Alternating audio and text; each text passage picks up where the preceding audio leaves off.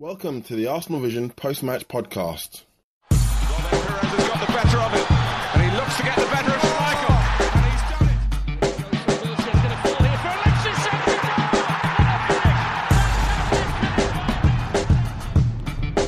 Henri, chance. This is me, Lean from arsenalvision.co.uk, and in today's show, Paul and Tim will be discussing the 3-3 draw, the crazy 3-3 draw away to Bournemouth in the Premier League. How many times have you seen your team 3-0 down away from home, come back and draw and gain a point on the leaders at the top of the league, yet still feel rather deflated? Yeah, not many times I would say, and that's certainly one of the feelings I'm feeling now, and I know many Arsenal fans are feeling the same way. As great a comeback as it was, it should have been more. I mean, a game, honestly, we could have lost quite easily, but I don't know. We needed to win that game. But it is what it is. We march on again, and plenty to discuss. So enjoy the podcast. Back after Preston the FA Cup. Yeah, see you then.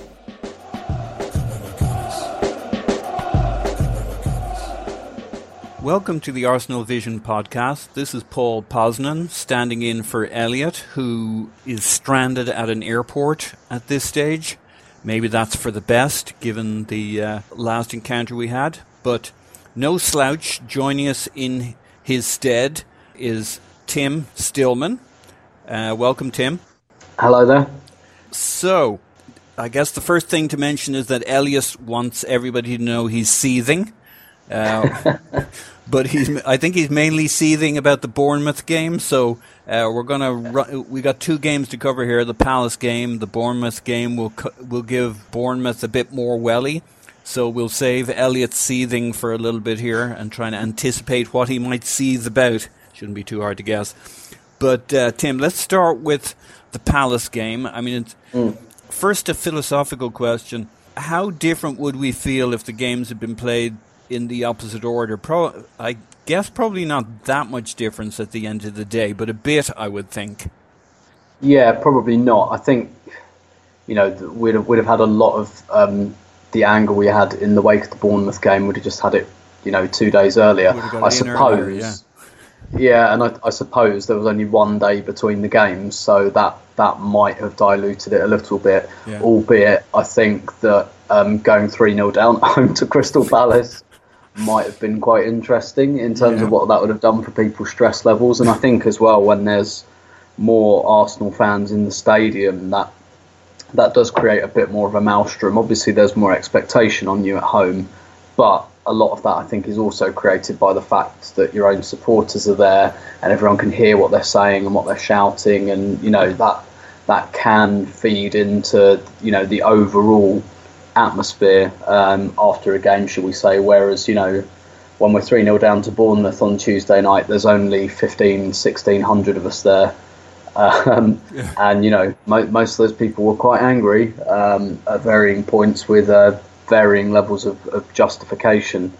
Sure. But I don't think it would be that different, albeit as well, I think the Allardyce factor might play into things a bit there, in terms of no Arsenal fan enjoys being 3-0 down, but being 3-0 down to an Allardyce team and not beating them with his particular brand of smug would have been quite difficult to take, compared to Eddie Howe, who is kind of more, well liked and well respected. Yeah, good point. All right, let's talk about the Palace game. I guess some interesting aspects to the lineup, if I can remember what they were. So we'd Gabriel still in defence, and we had a midfield of Xhaka and El Neni before he headed off for that stupid African Cup of Nations that's on every year, just when you're getting going. Can't feckin' believe it. And up front, what was our front three again? We had Perez. Perez. What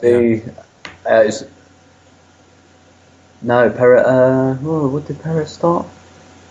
It was Giroud, Alexis, and Perez. Yeah. Perez.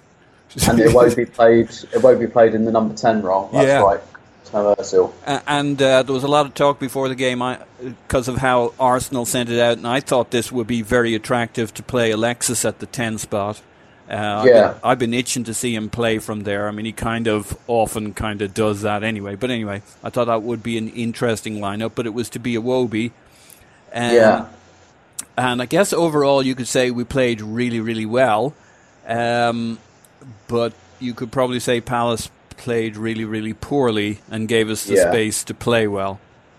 Yeah, definitely. And I think I kind of expected a fairly similar game to West Brom, but with the caveat that Palace have a lot more going forward than West Brom.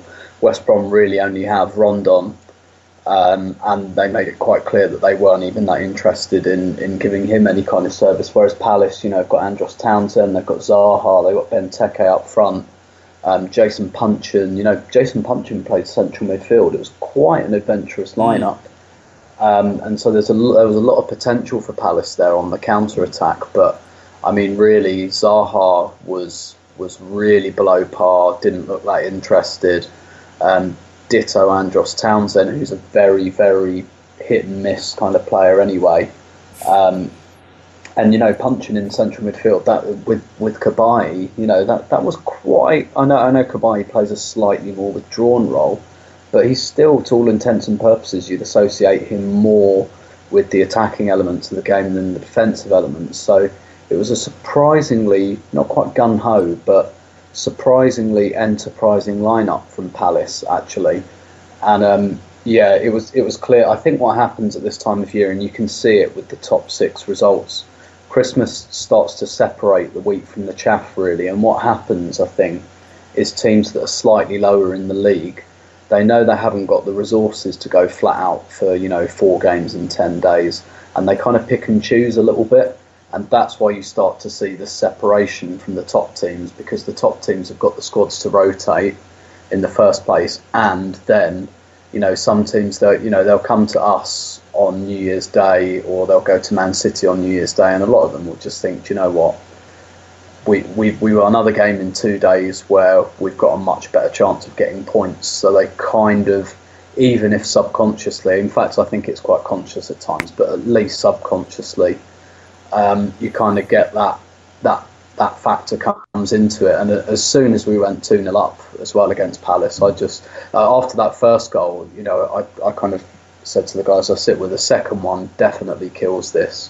And not apprehensive about a comeback, because teams don't do that at this time of year. They will not, once they're 2-0 down, they will not kill themselves for a point that they probably won't get when they've got another game in 48 hours. So, and that's why I think New Year's Day football is the worst. It produces the worst games anyway, and it should be sacked off completely. Really, I think they're terrible. I can't ever remember seeing a decent game on New Year's Day. Quite the opposite. They're always terrible. Yeah. And all around the league, not just Arsenal, because you get very, very predictable results for those exact reasons. And I felt this was a bit like that. And I felt as well that if we'd wanted to, we probably could have put Palace to the sword by 3 or 4 goals. But obviously, we're not going to do that either for the same reasons. So these games do tend to die a bit of a death in the last 20-25 minutes. And I think it was clear that happened on this occasion as well. Yeah, I mean, the lads did do their best to entertain you, Tim. Oh, definitely. I mean, I'm sure we'll talk about the goal. Right? Screw it, let's talk about it now. I mean, there were two contrasting goals, but I enjoyed them both fairly immensely. I'm sure you'll have something to say on the Iwobi goal, and it was actually pretty nice build up to 2. Both of them had pretty good build up. Beyond that, I mean, there were, like you say, there were a couple of other chances, like really good chances. There was Alexis dancing around in front of goal at one stage, where he had it at its mercy for probably the second game in a row. But yeah, let's talk about the Scorpion goal, as it's termed. Interestingly, he gets a little stick in the next game for his celebration of it, but I mean, it was like... So, the interesting thing was, when interviewed on it, he said, it was very lucky, which of course it was. But one of the things that caught my attention with it is, not only does he look at the ball going onto his foot, He then whips his head around. Immediately, he's made contact. It might have been a lot of luck, but as soon as intentional. As soon as he made contact, I think he knew what he'd done at that instant before the ball hit the net, because he swings his head round and looks straight ahead to maybe where he wanted to go, but it was almost as if it was like, I want to see how this plays out. He looks right in that spot there, but yeah, precisely. I mean, he might not be able to do that if he attempts it another 10 times, but it was absolutely deliberate. It was absolutely what he intended. And it's a great piece of control as well, because he's off balance. You know, he can't even see the ball when he strikes it. That's a blind strike, as it were. You know, you're putting a lot of trust into, and you can look really stupid trying something like that. You can easily miss the ball completely. It can go miles over, and everyone goes, "Oh my God, what are you doing?" Yeah.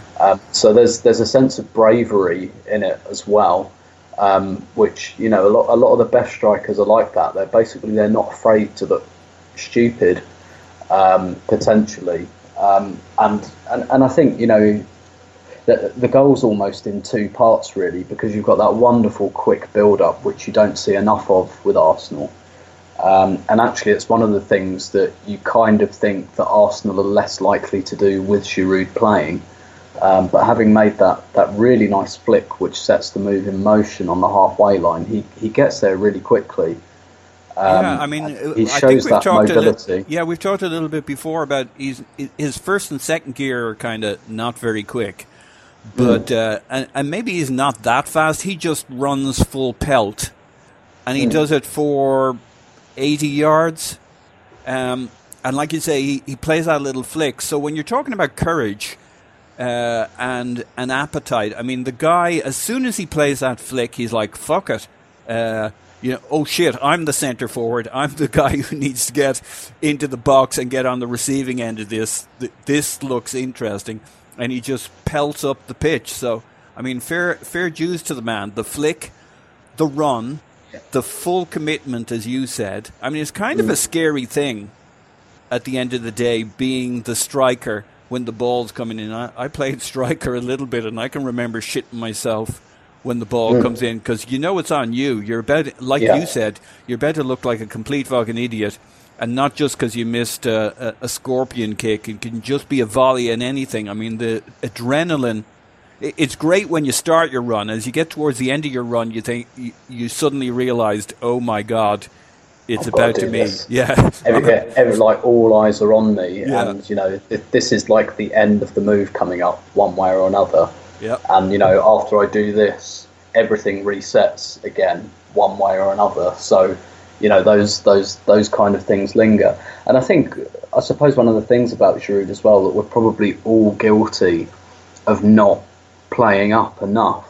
And certainly outside the Arsenal fan base, is, you know, he's got lovely what I'd describe as soft feet, and actually because he's big and he's strong and he scores headers, and he really adds that to our game because nobody else does and nobody else really can.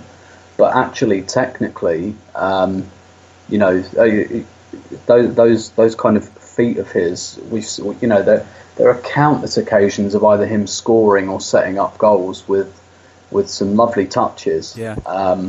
And he's really kind of and the goal he set up for Perez. Exactly the same thing. We'll talk about that, but I mean he's done that multiple times. The flick over the back four. Yeah, I remember Gibbs scoring one against Swansea exactly like that. Podolski against Montpellier, exactly the same type of goal.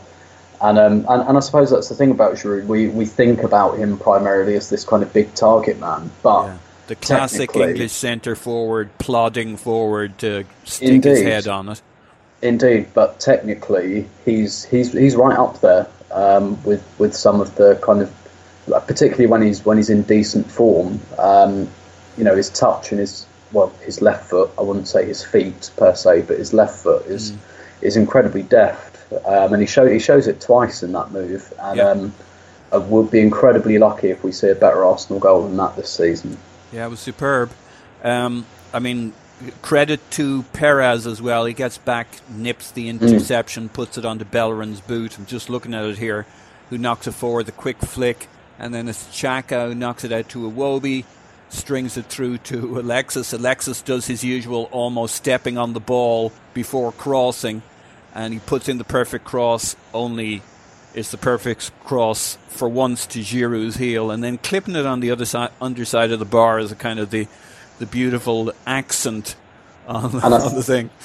I think there are two other interesting kind of subplots to this goal. First of all, Lucas Perez herring back a couple of days after he got his collar felt by Gabriel for not tracking back. So maybe that, Gabriel having a word in his shell played a part in this being able to happen. And I think the other thing is as well, prior to this little spell, we talked a lot about Giroud and Alexis having no kind of relationship. And in the last couple of weeks now, Alexis has been given a slightly freer role, I think. And maybe he's just coming at it from a slightly different angle now. Maybe he just feels, his shoulders are puffed out and he feels like, the big player in the team, and he feels like he's got a bit more of a creative responsibility now. Those two are combining now, and, in over these two games, Alexis has set up Giroud and Giroud has set up Alexis for a diving header, of all things. Yeah, off his hump, a la Quasimodo. And again, that was very deliberate as well. That was a very nice deft touch. He meant that. At the bare minimum, he was, I'm going to get my body on it to deflect it. I don't know, not exactly sure where or what behind me, but if I get a deflection on it, I'll put it into a dangerous area.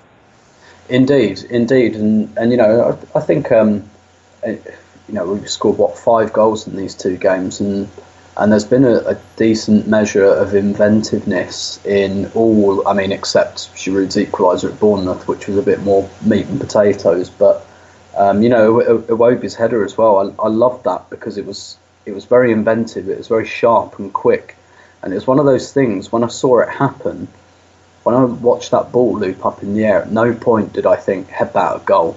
Yeah, he saw the gap, and I didn't see it. And so I was quite surprised. I think a lot of people around me were as well. We were surprised when it went in, because I don't think when the ball loops up in the area like that, you kind of think it feels like a percentage move. You think, oh, just get your head on it, get it back across goal or something, or try and put the goalkeeper off. You don't often get a move that deliberate on an aerial ball that loops up like that. And I just saw the ball kind of spoon up in the air, and I thought, right, someone just get on this and try and do something. And when he headed it in, I had to look at the replay before I could decide if he meant it. And he very, very clearly did. He saw the gap and he went for it, and it was a lovely header. And I think in many ways, actually, it reminded me a little bit of Ozil's goal against Stoke, where he just loops the header over the goalkeeper, where I wasn't really thinking that he would do that.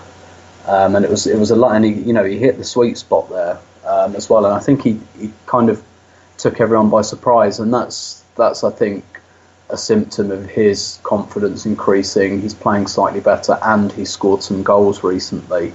Yeah. Because we've seen him take good positions in recent weeks and not finish. Like the Everton one that got cleared off the line. He had that kind of fairly bad miss in the Tottenham game, but since he scored that goal in Basel, it seems to have kind of re-energised him in front of goal. And again, I'm not even sure he'd have tried that a couple of weeks ago. So that again in its own right was a lovely, inventive piece of play. Yeah, I mean, what struck me about it, it's different. Obviously, there's pluses and minuses to watching it on the telly, but as the ball was dropping down and he connects with it, there was the word that came to mind at the time was intelligent. He was really, he'd worked out what he needed to do. So even before I watched a replay and 2 and 4, it just seemed like he was just being really, really clever in what he did. And again, like the Giroud goal, props to him. He wins that ball in midfield, sprints diagonally, just watching it here again, knocks it to Alexis, who has a shot, and it gets blocked. Then Alexis kind of sets up Monreal, who puts it in. The ball pops up in the air. So it's a long drop before the ball comes down, which of course gives him the force he needs from the header.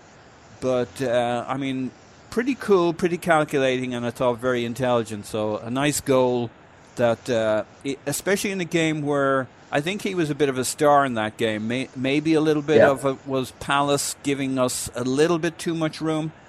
But that said, to your point, I mean, they had an attacking lineup. They didn't come to just sit back. They came to play. And they were still, they were maybe a little conservative once we kind of got the run of the game. But it seemed to me over time they got worse. I think they started reasonably well and gave us a reasonable level of opposition. So to me, the two goals were fairly meaningful in terms of credit to both goal scorers, particularly the first, of course. But as you said, from that point on, the game kind of ground down a little bit. But one of the things we don't really do very often is kind of whip around we can end up talking about 4 or 5 players on a good day, sometimes 2 or 3. It does occur to me that if Elliot was seething before the podcast, we'll wait till he hears what we did with the Giroud section. Suck it up, you bastard. And that's before we get on to Bournemouth plus and minus. But when you look around so you had Gabriel, who I know you always have an eye on. He certainly divides people. I've kind of liked him recently. I always refer to him as the wild man. I haven't seen any wild man in him recently, which to me is the main thing he needed to cut out. He's not a distributor, which... I see the logic for Mustafi from that standpoint, and maybe he's more polished and he's more of a baller and he can almost play as a midfielder and often does plug in as kind of one more deep-lying midfielder. But Gabriel's done very well in his last couple of games. Did you... I didn't catch why Mustafi started against Bournemouth, did you? Was it just... I think he just thought it was the opportune time to bring him back in, really. Which I think is unfair in a way on Gabriel. I thought the manager mentioned something about... sorry to throw it to you and then cut you off, but interesting that the manager talked about one of the challenges for the Bournemouth game was the fact that he had so little time, not just from resting, but in terms of actually knowing who's fit, because you don't know the day after a game for sure. It takes a couple of games, a couple of days to find out who you had. And I thought he mentioned a question mark over Gabriel, a question mark over Koscielny, who he started, a question mark over Bellerin, and maybe even over Perez. So we'll talk about that when we get to the Bournemouth game. But was there? So you reckon it was just a straight choice between Mustafi versus Gabriel, and he thought it was a good time to bring him back in? Because to me, that's a bit rough on him. It is, but I think the way he'd have thought about it is, well, give Mustafi an extra 48 hours kind of recovery, and also, you don't want to play a player like that twice in that situation twice in 48 hours, and it just makes a lot more sense, not to put him in for one game and then take him straight out again. He probably thought, well, I'll play him at Bournemouth and then probably play him at Preston to give him that extra game to get his rhythm back, and that means that, and Gabriel will play against Preston as well, and his performances have merited that so far. And I think he was just slicing it like that. I do think it was fairly telling that he hooked Koscielny for Gabriel so early, actually, which he never makes that change. He never ever changes the back four unless someone is having an absolute nightmare, which Koscielny wasn't particularly, but he was obviously feeling something. But I don't think it was just that. I think it's also because Gabriel has played, pretty well recently. He probably thought, well, A, I can probably afford to do it, and B, it's kind of, a reward for Gabriel. It's a way of saying, well, actually, you are giving me a choice at the moment, and you are still in my thoughts, and so I'm going to give you the last 25 minutes here, and I'm happy to do that. And it just lets everybody know that he's still thinking. So nobody is like got their place guaranteed. Yeah. As it were, and I think against Palace as well. I think it was almost like a mathematical decision. It was just, well, Mustafi's only just back, and we'll bring him back for Bournemouth when we'll probably need his kind of passing a little bit more. As it was, I don't think he played very well against Bournemouth, and I hope that was just a matter of rust more than anything else.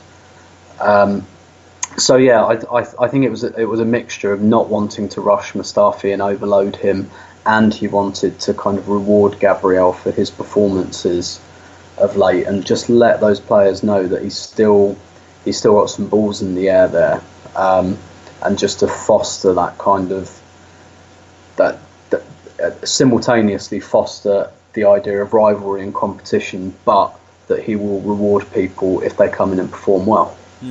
Yeah. So we had El Neni Xhaka looked pretty good in this game, but then it did seem like Palace backed off us and gave us a little bit of space. But it looks like our current midfield is now reduced to Xhaka and Ramsey. Yeah. I mean, am I missing something? Is there anybody else? No, after that it's either it's the double barrels. It's either Maitland-Niles or you start to wonder if Oxlade-Chamberlain becomes an option in that position, which given that he's quite mobile, seething level approaching takeoff here. I mean, whether he's defensively switched on enough is one thing, but I mean, I think one of the concerns perhaps about the idea of Ramsey and Xhaka is that neither of them is particularly sprightly, over 10 yards or so. Whereas Chamberlain, can get across the grass a bit more quickly. And I don't just mean in terms of pure pace, I mean in terms of his reaction time. So maybe that becomes an interesting option, and if we lose one of Ramsey or Xhaka now, then that's a conversation we'll have to have. Is it Maitland-Niles or Oxlade-Chamberlain? Ramsey would never have a niggle or an injury or anything like that, so we're probably over worrying it. How far away where's Zelalem these days? Has he been on a bench recently? Well, he's at the club. The thing is, his contract is up at the end of the season, so he's almost certainly going to go. There doesn't seem to be any suggestion that we're going to sign him up to a new one, or maybe he just doesn't want to sign a new one. But yeah, he's not really been in the picture at all. And then there's the Jeff.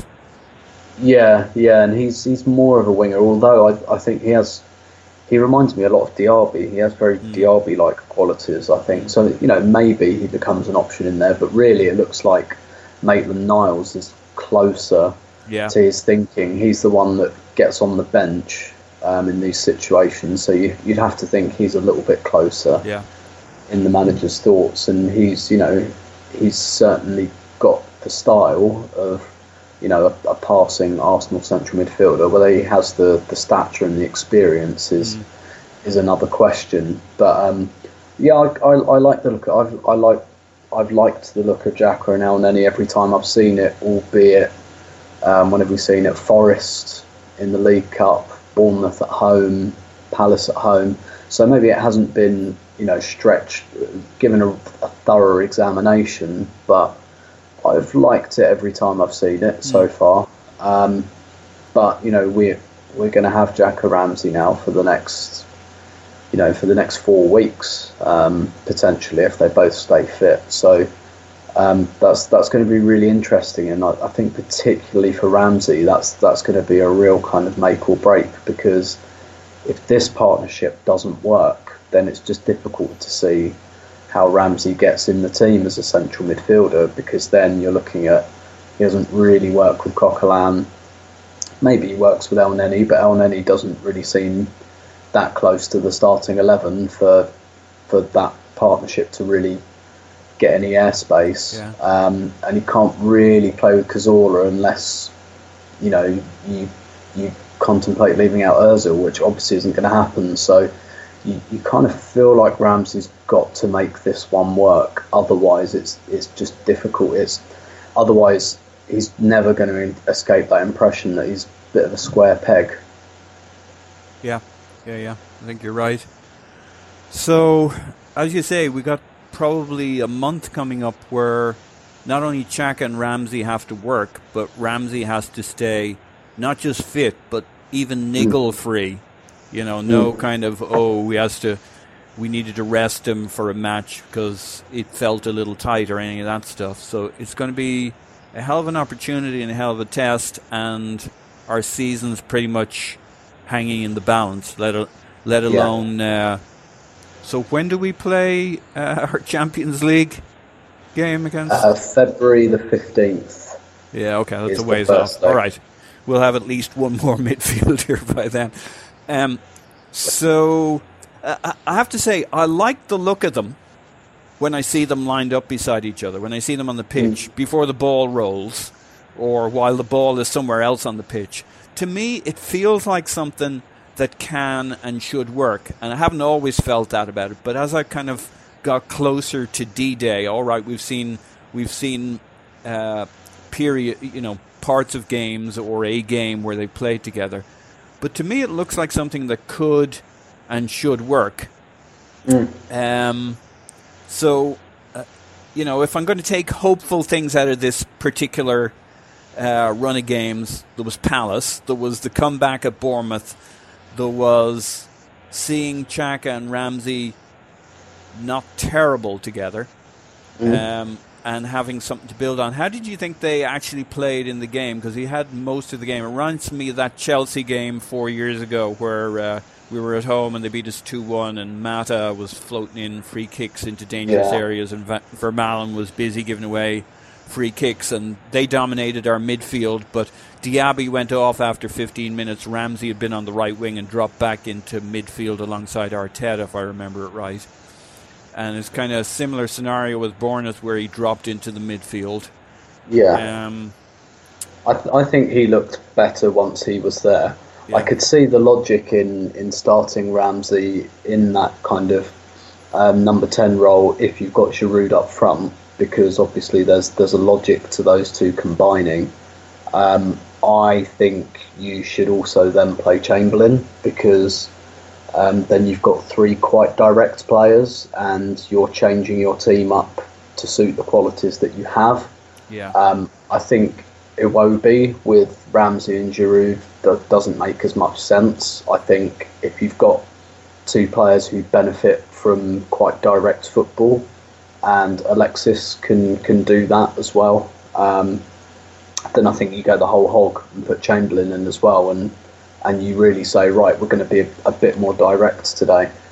But it didn't really work in those first 20 minutes. I thought we just looked quite disjointed overall. I thought it was maybe one change too many, because Iwobi, when we played Iwobi in the number 10 against Palace, he's, obviously he's not Ozil, but he's slightly closer to Ozil, and I felt like on one hand you've got Giroud up front, who we haven't really been playing with this season, and despite his output in the last three games, it still forces a fairly different style on us, and it has to be said, over those three games, despite his contribution in terms of goals and assists, which has been absolutely stellar, he's still been quite anonymous for large periods of all three of those games, and I think it's just because it doesn't always fit. And most of Giroud's goals come in the last 15-20 minutes because he is more suited to when, as we saw against Bournemouth, once the game becomes a bit chaotic, he's much more suited to that. And in fairness, we gave him a strike partner for that last 20 minutes. We went to up front, and we've seen before, we saw that in the cup final, I think, when we threw Sonogo on for a bit of chaos factor. And Giroud kind of comes alive because the game becomes more chaotic, because it becomes a bit more about getting balls in the box. and we saw his kind of full range of qualities at that point. So, he gets the flick on for Alexis, and then because he's got a strike partner, he's able to flick the ball and find Lucas Perez. But yeah, I didn't really think Ramsey in the number 10 worked particularly well. And I think on the first goal as well, you look at it and, people are kind of having a go at Ramsey about that goal, but Iwobi is the one who's supposed to be playing on the right wing, and he's not even in the picture, and he's the one that should be tracking back. And in fact, if you freeze the picture, you have to really look to find him. He's basically in the kind of channel between centre forward and left wing, where an attack's broken down, and he just hasn't worked hard enough to come back. At the very least, what should have happened was that he should have come back into midfield and then told Ramsey to go over to the right wing. And because Ramsey's kind of covering his space, and if he'd have dropped out of that space to track Charlie Daniels, he'd have left a massive, massive hole in midfield. So I just don't think the communication was particularly good there in the build-up, and then it's compounded by the fact that Bellerin's beaten easily, and Petr Cech reveals his front post like some kind of game show host. Despite the fact he can't save for toffee at that post, he then decides to compound that by leaving it wide open anyway. So it was a little bit calamitous. I just thought there was a little bit too much that had been tinkered with from an attacking point, in terms of having a completely different style of number 10, a completely different style of number 9. Iwobi over on the right. I just felt it was a bit too much, to be honest, and it didn't really click for the first half an hour or so. And I wasn't too worried about that at the time, because I thought, well, maybe it would just take some time to click. Maybe they just need 35, 40 minutes to sort it out. But of course, we're 2-0 down by the time all of that happens. And once that happens, it becomes a completely different game. Your opponents have something to hold on to, and that makes it even more difficult for you. Yeah. So, the injury to Coquelin in the long term is a bit of a shocker, given our midfield options. But in the context of what ended up happening in this game, I don't think it did us too much harm, just because was it 2-0 when he went off anyway? So on one hand, 2-0, yeah. So on one hand, his use kind of becomes reduced anyway, and the fact that it was quite early meant that Ramsey and Xhaka dropped in next to each other, and they had a bit of time to get used to it. And I think as the game wore on, it got slightly better. That said, Bournemouth were really sitting off at that point, so maybe it's not the best point to judge. So I found it all difficult to judge, really. I think we didn't click up front because we made all those changes, and then we defended pretty poorly, which then makes it harder for the attack to really get into the game. So it was a bit of a mess. It was, to be quite honest. I think it's very hard to give a judgment on the game, because if I told you if it was the start of the season and I described a scenario, 6 months or whatever it is into the season, and said, we're going to play Bournemouth, they're going to get 3.5 days rest, we're going to get 2 days rest, we're going to barely know who's fit as the game's about to kick off. They're playing really well generally in the middle of the park, and going forward they got fast attacking players, little dodgy at the back. We've kind of done a quick shuffle of players. How do you think the game will start? I think none of us would be surprised if Bournemouth started the hungrier, the faster, the snappier, and with that we were still, I would say it was pretty even till the goal. They were a little bit better. Maybe they had one chance that was maybe a little bit more there was the Czech coming out to make the save, the kind of the red card scenario where he got to the ball first. But generally, we were well in the game. You wouldn't be surprised if it took us a little bit longer to warm up. And then we bang, bang, bang, basically. We've 3, what I think were mentally tired mistakes. Now, credit to Bournemouth on the first goal in particular, I thought.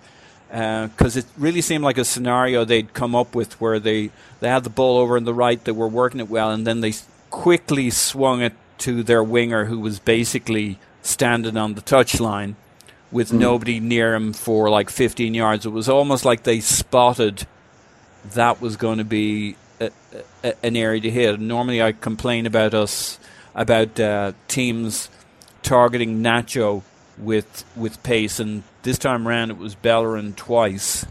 And to me, both of there was more to it than Bellerin, as we know, but you could say the first and biggest mistake, therefore, was Bellerin not been switched on. Now, these things happen in the quarter of a second. He looks over his shoulder a little too late, and to me, there's a lot, that's mental tiredness, where you're just not tuned in to where people are. And then his later situation, I mean, I haven't really seen anybody talk on this, but to me, if it was a penalty Xhaka gave away, and it was, even if it was slightly soft, it was a penalty.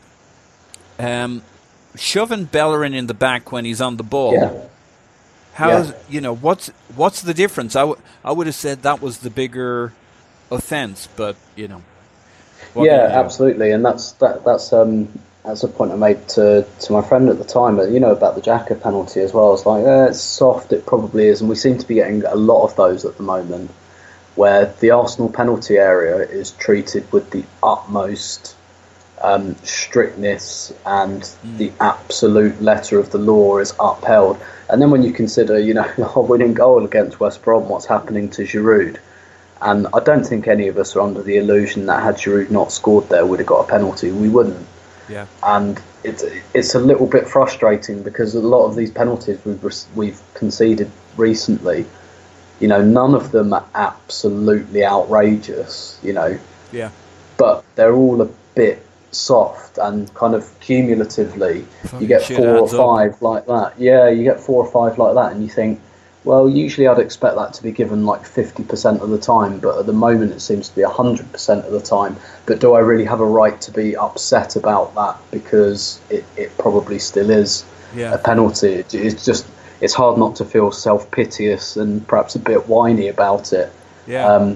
But I really, really don't feel like we're getting those calls at the other end either. Maybe we were earlier in the season. We did have a spate of penalties earlier in the season. I can't remember any of them being particularly soft. Yeah. It's difficult not to feel hard done by, and you're right. I think ordinarily, I think if the fan base was feeling a little bit more generous about the team and the performance, they might have said, if it was a tight game and that put us 1-0 down with 10 minutes to go, I think people would be saying, that should have been a foul. The referees, messed it up there. Yeah. But when you go 3-0 down, and the supporters start chanting, "This is embarrassing" and stuff like that, then people aren't feeling as right with the world. Basically they don't want to defend their players as much. So I'm with you. I think I'm not outraged as such by the decision not to give the free kick, because it was it was just a bit of a shove. It wasn't an absolute. But like you said, when compared to, it was exactly what Xhaka did basically, and the referee in very similar part of the pitch, referee had similar view of both of them. So it just seems like one of those things. I suppose you get it when you're the home team, and you don't get it when you're the away team. Yeah, it does seem to be one, and you can certainly criticise Bellerin, because again he was kind of soft on that. Had he been a much more aggressive, had he not played 48 hours earlier, that's basically it. I mean, 3 or 4 days, he might have been feeling a bit stronger. Yeah. So there you suddenly are, 3 goals down, but that wasn't the measure of the difference between the teams. Maybe at halftime they should have been a goal up. And then you see what you see in the second half, whatever might transpire. So I definitely think we were unlucky. Yeah, I do. I had a conversation at half time with a friend of mine as well, and I said that's kind of what I said, that Bournemouth should probably be 1 goal ahead, but even that, if this was 0-0 at half time, nobody would be calling it a miscarriage of justice. And I said to him, I still think we can win this, because I don't think, I honestly, I deluded was fool. like, I said, like, I still fancy this might be a draw, and I think if we get it level in good enough time, I still think we can win this, because I don't think Bournemouth are suited to sitting back, as it proved. The problem is we conceded the third goal, and I definitely wasn't talking like that when the third goal went in. But at half time, I was saying I still think this is probably going to be a draw, but we could win this if we're as fortunate in the second half as they've been in the first. I thought we'd win it. They never struck me as being particularly solid. I thought if we get one goal and we get it in at a good time, I think we can shake them. Which we did in the end, but that makes that third goal all the more annoying, because we could, if we'd have kept it at 2-0, we could have won that. We could have won that, not convincingly, but I think it was very much on. Yeah, for me, the most disappointing part of the whole game was the 20 minutes after half time, because I can forgive us for being, maybe a little bit off the pace in the first half, maybe almost as good as Bournemouth, but not better. You want them to come out in the second half and really show what they can do, and it didn't seem like till we made the Perez swap. Yeah. And maybe it was just things weren't clicking and going more direct and getting in among them, and the little bit of extra sizzle that Perez gave. Was that your perspective on Perez? It seemed to be a lot of people kind of saw Perez being a game changer. I mean, he clearly was materially in terms of a number of key plays, but he did seem to bring. That's the player I thought we were signing. From my little bit of research and our various conversations beforehand, and I've seen little elements of that in each of his comebacks now.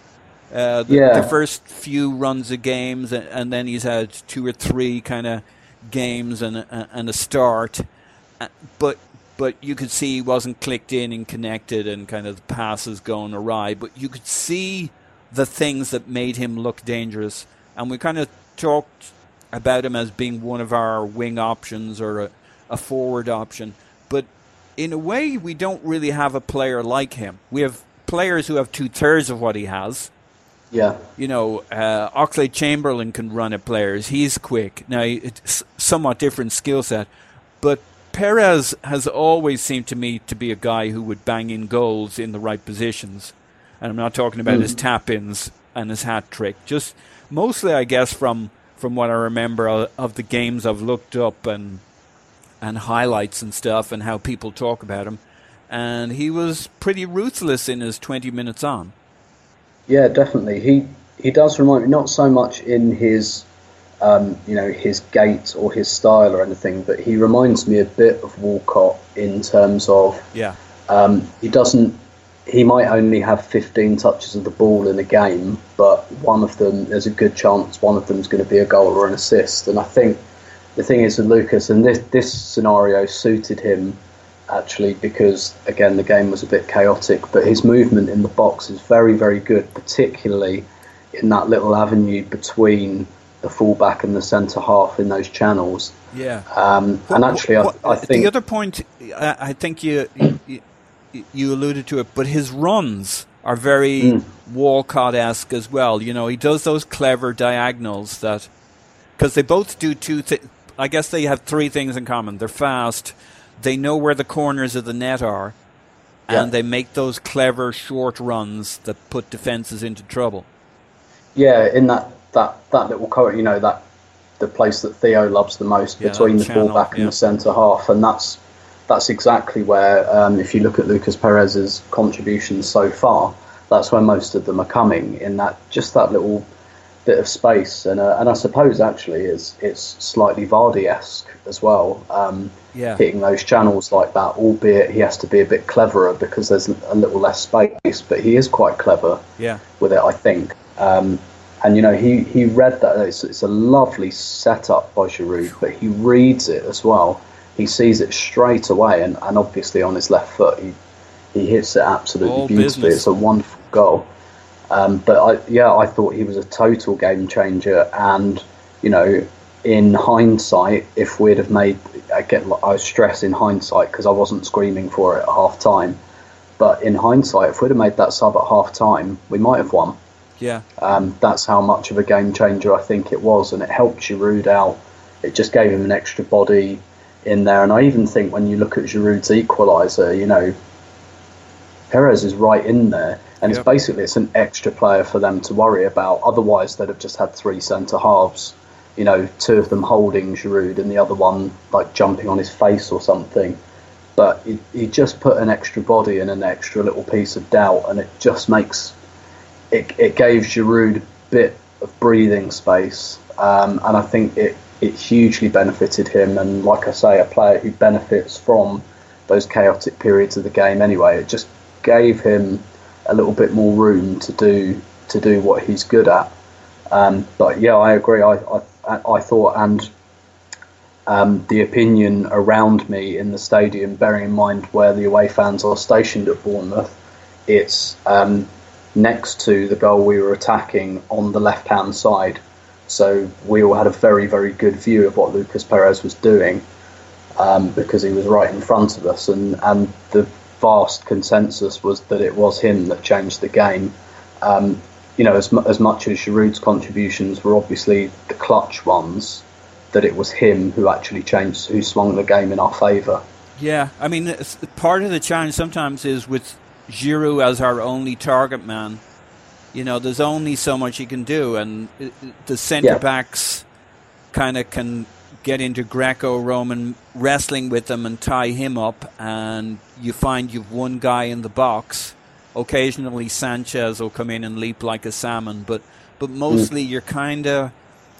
Somehow Giroud isn't enough. He probably is in the last 5 or 10 minutes, but while you're still being somewhat cultured in your build-up play, whereas with somebody like Perez, now you got 2 bites of the sandwich. And the other beautiful thing that comes with Perez that we didn't really see in this game is he does seem to have the knack for putting that ball across the 6-yard box. And maybe Giroud will warm up to that. I think you alluded to something earlier as well in terms of my hope now that Giroud is back and getting some starts, much to Elliot's chagrin here, is I had hoped, and I think I said this on one of the pods, that maybe he and Alexis will establish a new balance, because in theory they should be able to play together. Giroud, even if he's having a quiet game, should be able to punch holes in the middle of that defence and drag centre-backs to one side or the other, creating the holes for Alexis to go through, and they've never quite lined it up for whatever reason. I mean, we talk about Giroud blocking the middle, but that shouldn't be what's happening. It should be that he's having enough impact on one or two centre-backs that he's creating holes by force of will, by his grappling, wrestling, all those things we've seen before that have led to frustration. And to your point, that Alexis has kind of decided he's the man and is more assertive in his attacking into the box, more as a kind of a second forward, more as maybe even as the role that Perez played on a more frequent occasion. But whatever it is, there's a balance to be found between the two of them that they too often haven't in the past. Or maybe Giroud just gets tired too often and isn't suited to a long run of games. And that's what we're seeing at the moment. Not that we're playing beautiful football, but maybe you don't put it all down to Giroud that we're not playing beautiful football at the moment. I mean, there are other things going on with our midfield and changes to be made. So, and the nature of the games, the City game is a whole different animal to the games we played earlier in the season. So I know Elliot never wants to see Giroud starting up front. But I guess here's my pitch for optimism. For a terrible, terrible forward, Giroud's doing fairly amazing things in each game. Even if we're not playing brilliantly yet. Maybe Xhaka and Ramsey can find the groove, and maybe Ramsey can can stay healthy. Looks like we've got some pretty good defensive options. With Perez kicking in now, we have plenty of attacking options. Welbeck just around the corner. Points-wise, this was a missed opportunity against Bournemouth, and I think we were all pretty. I would guess we were all pretty depressed after the Bournemouth game. But give me a day and a half, and somehow my brain starts getting addled, and I start thinking, "Hang on, we're still in this thing." But this top 6 battle for the top 4 places, just for starters, is getting juicy. Yeah. We are 3 points off second. Maybe somebody has cracked the code. God bless them. Spurs. I always back them. Maybe they've found the way to stir the turn over the apple cart with Chelsea. Found a way to get at them, and that teams will be more aggressive instead of standing off and assuming that they're going to get clattered by Chelsea if they go at them. I mean, I know we're supposed to be depressed after the Bournemouth game, and I certainly was. I know Elliott is currently chewing his arm off, but is there a more optimistic scenario than we've blown it, which is how we probably all felt at the end of the Bournemouth game? I mean, and we've also got to say, what a fucking comeback up to the point of getting level. Yeah. There is an optimistic scenario, and I think none of the teams up there are infallible, and I don't think for 1 minute that we don't have the ability or the talent to really have a say in this title race still, and overhaul Chelsea. I think we've got a good enough team and good enough players to do it. I think the problem becomes, do we really think in our heart of hearts that Arsenal actually will, though? And it's difficult not to feel a little bit jaded. It's difficult not to feel that actually the last couple of years we have underperformed. I think, honestly, we had the best squad in the league. And I know it's very, very tight up there, but I don't know. I just feel like if you're talking about being the champions and winning the league, I think you need to know pretty much what, not the 11 you play every single week, but I think you know what your best team is in your heart of hearts. I think pretty much every team that ends up winning the league will have a fullback. If everyone's fit, this is the 11 I'm going with. And that might change, according to circumstances or according to different games. You might do something different, but, I'm playing a game, and my life is on the line. This is the 11 I'm going with, and I don't think Arsenal has that. No. And actually, we've made reference to this before. I think Wenger operates better when he has less choice, which actually does make me, think slightly more generously about the Xhaka Ramsey thing. He's obviously been very, very reluctant to use it, and I'd be interested to know why. But now he's got no choice, so he has to work on it. And actually, I think that's when you get the best out of Arsene, when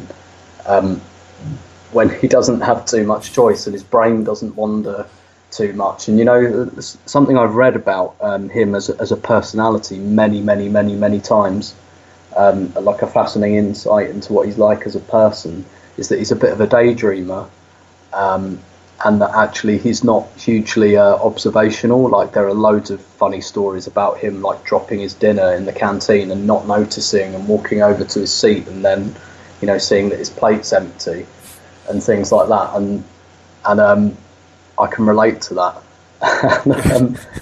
And what happens, I think, sometimes is when you have too much choice, you put too much thought into it and you tie yourself in knots. And I just wonder if he's a little bit like that. I also, without wishing to sound too down on him, I think we're in an era now where there are some coaches that really, really add value to their teams that are like a 12th man. And I don't think Arsene really does that anymore. Well, I'm not sure he ever did, really, because he has that kind of laissez-faire approach. I mean, that said, his bench has bailed him out on many occasions this season, but I'm not sure that that's any kind of tactical mastery. I just kind of feel like it's a bit, oh shit, we need a goal, I'm just going to throw my forwards on, which is always done to a degree. And I don't know, maybe that's a good thing to do, but it doesn't feel like there's, basically I suppose what I'm getting at is it doesn't feel like there's a plan, and I just think we're in an era at the moment where you've got these like obsessive super coaches that are so meticulous, and that's what it is at the top now. And I just wonder whether Arsenal's let them figure it out for themselves, and if they haven't by the 74th minute, I'll just throw all the strikers on. I'm not sure that wins you the league at the moment. And I still prefer us with Alexis up front. I have to say, I prefer that because because if it's not working on 70 minutes, I think you then can throw Giroud on and go for the chaos factor. I don't think that works in reverse. I don't think once you start Giroud, it's very difficult to take him off if you need a goal. And so you end up playing him, and most of his effectiveness tends to be late in the games anyway. So I still think he should, I think you're right in terms of Alexis and Giroud are working on things, but I think what's happening really is we're minimising a kind of an issue that Giroud's presence gives us. And the best way of minimising that issue is for him to be on the bench. And that's super harsh because of his contribution. But I still just think we function. I still think it just functions better in reverse. You start Alexis up front. I think we have a lot more players that are capable of scoring goals then, and we share them around and we're a bit more varied. And if on 70 minutes it's not working, then you break the emergency glass. And I think we look better like that.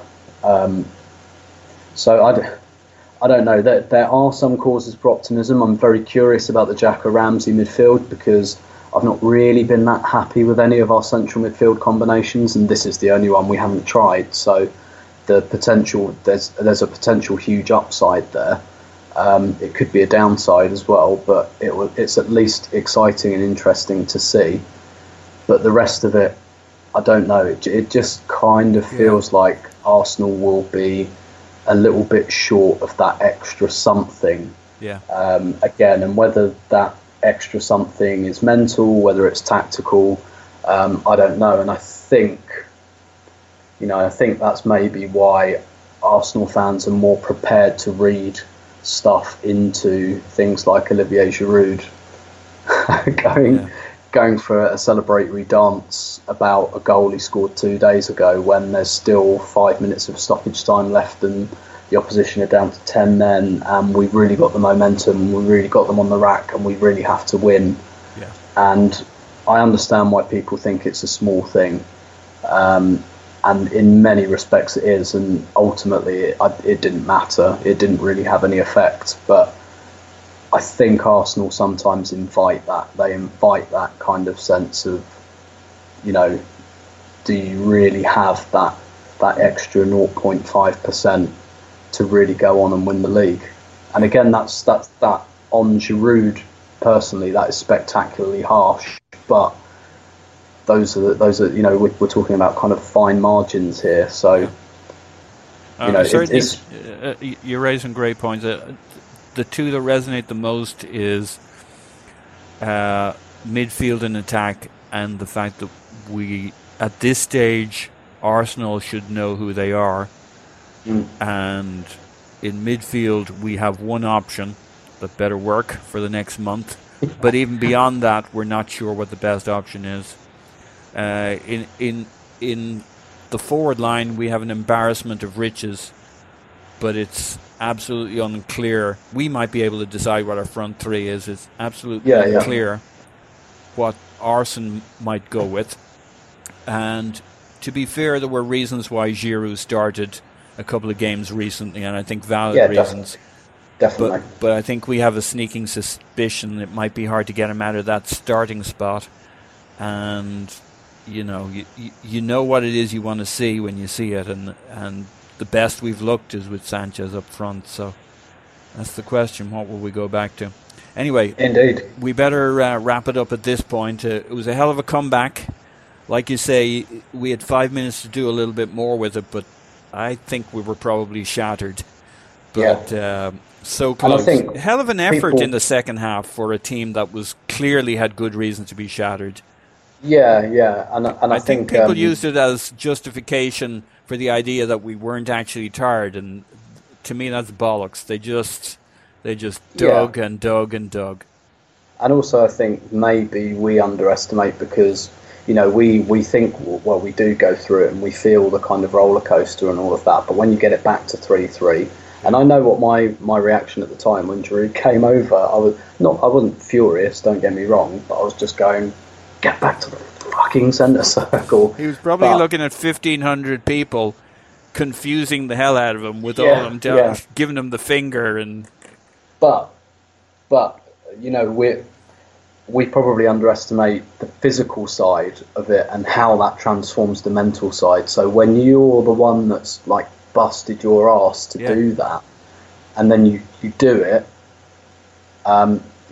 my preference would be for him to fish the ball out of the net and put it on the centre spot. But I think maybe we can't relate because when you're absolutely knackered and you've put everything into that, and you know Giroud set the 2 goals up before that as well, there must be a part of you that just even subconsciously just breathes out a little bit and goes, fucking hell, that was close. And we've had so many almost comebacks. You know, I'm always bitching about that one. The almost comeback, the almost glorious return. Now maybe the definition of that in this game was a win, but we did it when we got the first goal. And then the second goal, I'm like, this is normally the bit where we just tail off. We just run out of gas. And, you know, they got that extra goal. And then you're thinking, hang on, we can win this. But maybe we just underestimated. You know, Giroud probably didn't even know he was over on the sideline celebrating. He was in some other fucking world. You know, he's like, what are my legs? What am I doing over here? How am I doing that bloody celebration I'd planned before the game, but not under these circumstances? He probably had no fucking idea what he was doing. But anyway. Indeed. Fair points on all sides. But at this stage, let's wrap it up because I think we've all got to get to bed and do stuff. And I must have some kind of a life waiting for me. Plus, if we say anything else, Elliot will chew off his first, second arm and through his leg at the easy ride Giroud's gotten today. But anyway, I'm sure we'll hear his dulcet tones over the weekend. So we got Preston North End Glamour tie at the weekend. Excited about that one? Yeah, absolutely. I've never been there before, so that's always what you want in the FA Cup third round. Yeah, superb. Right, well, we won't discuss all the fixtures and lineup. Who the hell knows? But we'll see what we see. So anyway, great. Thank you, Tim. Thanks for carrying the load today. And appreciate everybody listening in. We'll have Elliot back next time round. And that's it for the Arsenal Vision podcast. Thank you.